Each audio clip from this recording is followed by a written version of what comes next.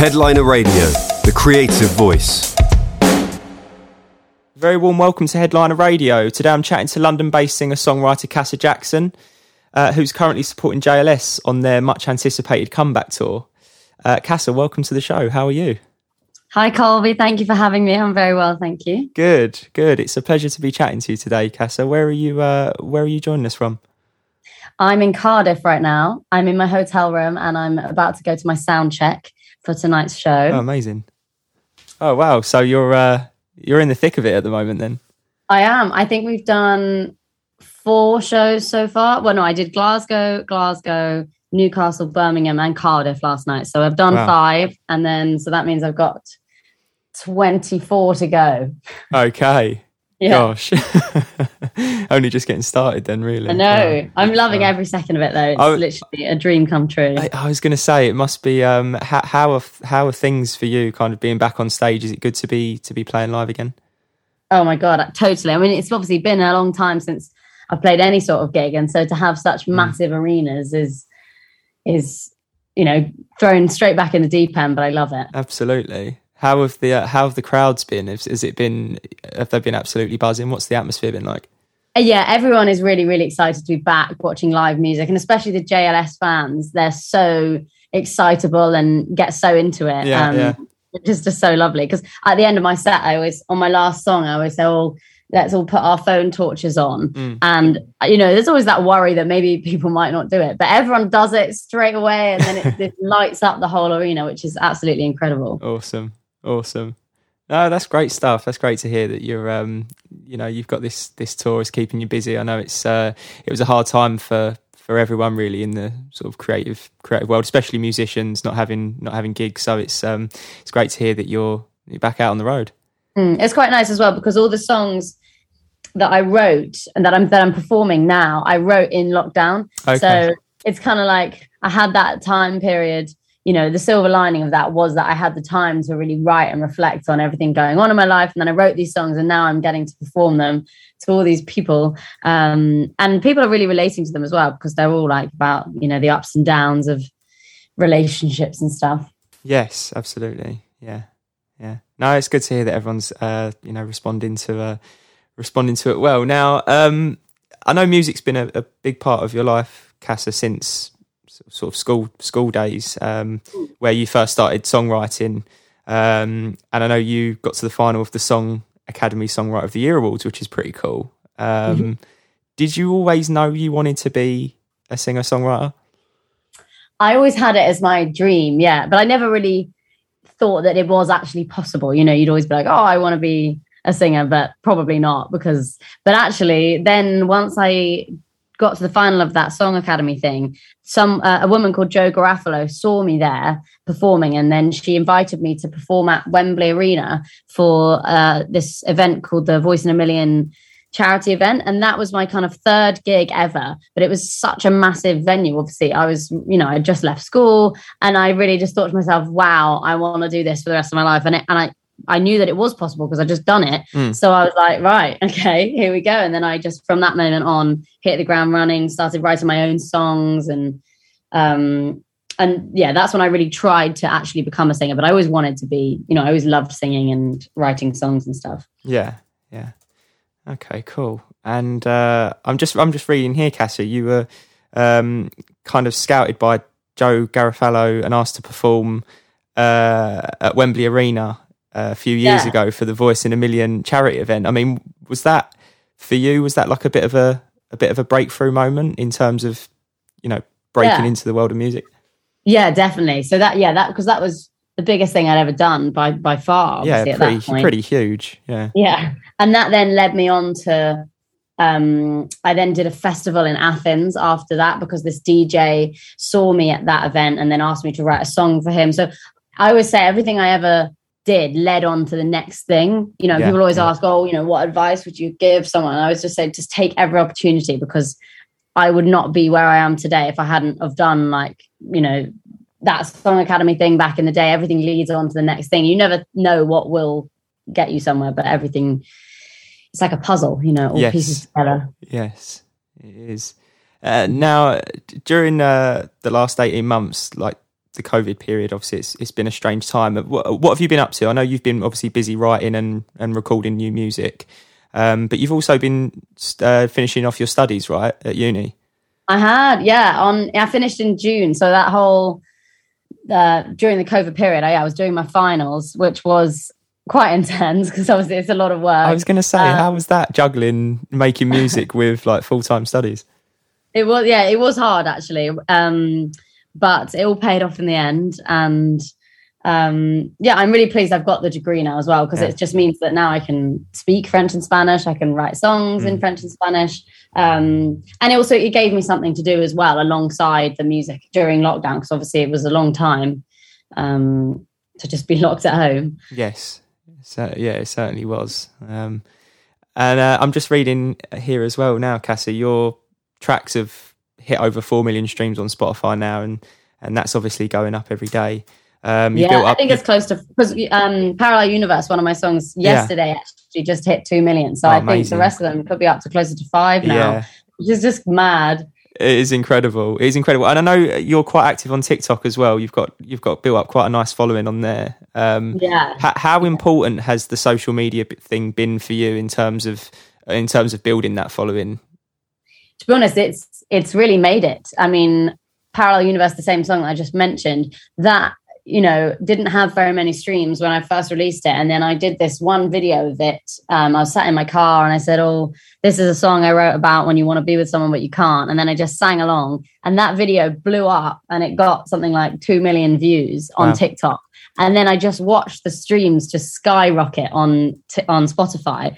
And I just couldn't believe it, because it's just this one video of me in my car that I just posted on a Tuesday afternoon. Yeah. Do you know what I mean? And it really changed my life. And that is one of the reasons I'm on this tour today, because, they heard my songs and they like my songs. So it's really crazy how, I think people always talk about the negative aspects of social media, and there definitely are a lot of, it's quite a highlight reel and everything, but there are a lot of positives, especially for artists, in the sense that you can really launch your career, without needing any sort of backing. Yeah, definitely. It's quite mad. It's quite a mad model, isn't it? That you can kind of be a sort of self-promoting, self-made kind of complete package, and put out your music in quite a nice. I imagine it's quite kind of liberating to be able to do that, putting out your music whenever. Definitely. Yeah, it's like winning the lottery. You never know which video is going to go viral, but you keep posting and one of them might. That's awesome. Now, is your latest track, am I right in saying Wish I Didn't Care is the latest track that you... the latest track is actually my EP called I Don't Like It When You Talk About Her. Yes. Which I think I released on the 7th of October. Okay. But I've also got a new track out with... a DJ called Steph DeCampo, it's with a guy called Sam Felt. It's on his label, who you will probably have heard of. So that's like the biggest thing ever for me, because I love their music. And so to be featuring on one of his tracks is crazy. And that one's done really well. It got on a couple of New Music Friday playlists on Spotify and some dance playlists. So it's a bit of a different style for me, but it's really, broadened my musical horizons. Yeah, for sure. Now tell us about the EP, Casa, and give our listeners a bit of an idea of kind of what it's about. Is there a bit of a sort of narrative running through it? And maybe talk about some of your favourite tracks that are on there. Okay, well, the EP is called I Don't Like It When You Talk About Her. And that song is all about... I always say it's the sequel to my song Parallel Universe. It's kind of about being stuck in the friend zone and you like them, but they like someone else. That awful situation. Yes. And so that's that one. But the rest of the songs are all kind of breakup songs. And I always joke on stage at the JLS tour, because they've obviously got love songs, the new song Eternal Love. It's all about being happily in a stable relationship. They got their kids and everything, and then I'm kind of the stage before that, where you're going through all the breakups and the ups and downs, and that EP basically encompasses going through a breakup and all the emotions you feel during that time. Well, it's a nice contrast, isn't it? It's for the audiences that that are on that tour at the moment. They get a bit of both worlds. Some but they're breakup sassy, songs. upbeat songs. Yeah, you know, they're not. Well, Crossroad, one of them is a bit of an Adele type sad ballad, you know, big ballad song. But the other ones are like upbeat, sassy. You know, they're kind of sad bangers, I suppose. Yes, yeah. I was literally just about to say, is that? Do you prefer that kind of style when you come to writing a track, Casa? Do you tend to start with like some chords that build into a big ballad, or do you start with some melodies? Like, what's your usual process? I suppose it differs depending on what kind of track you're working on. It differs a little from song to song, but mainly I actually always write the lyrics first. Okay. Which I think is kind of unusual, but I always, you know, my songs are very much stories. So I have to work out in my own head what I want to write about and what I want to say very clearly. And then once I've got the concept and the idea, then I can add some melodies to it, and then I can decide if I want it to be a sad song. Or sometimes I'll even start with it being a sad ballad, and then, you know, that's nice for an acoustic stripped back version, but then I'll think, no, okay, let's add some big production here and make it really empowering, even though it's like the topic's actually kind of sad. Yes. You know, if you stripped away all of that. Do you find that you take inspiration in terms of the kind of storytelling element of your tracks and the lyric content? Do you find that you take inspiration from your environment? Are a lot of your songs come from experiences that you've had? Oh yeah, everything's it's basically a diary. Everything's very autobiographical. Yeah. I mean, sometimes it's about what my friends have been going through. Sure. But most of the time, you know, whatever I'm going through, I'll always think, okay, well, at least I'm going to get a good song out of it, if nothing else. Yes. And then I kind of I write the songs basically as like a form of therapy, and it's a very cathartic experience, which really helps you just get over something, because then you just think, oh, well, now I'm just, like, I've got one of the songs, actually, Love's a Losing Battle, on my EP. One of the lines is like, why can't I let go? Why do I hold on? Where has this got me to? That's the lyric. And then I'm now like, well, it's got me to perform at this massive arena. So if nothing else, that's, you know, there's your answer. I went through that. Yeah, amazing. And how you mentioned that you like to, just now very briefly, you mentioned you like to sort of dabble in the production side of things. How involved in that side of the process are you, Casa? Because obviously I imagine the songwriting element comes quite naturally to you, but do you also like to get involved on the production side of things?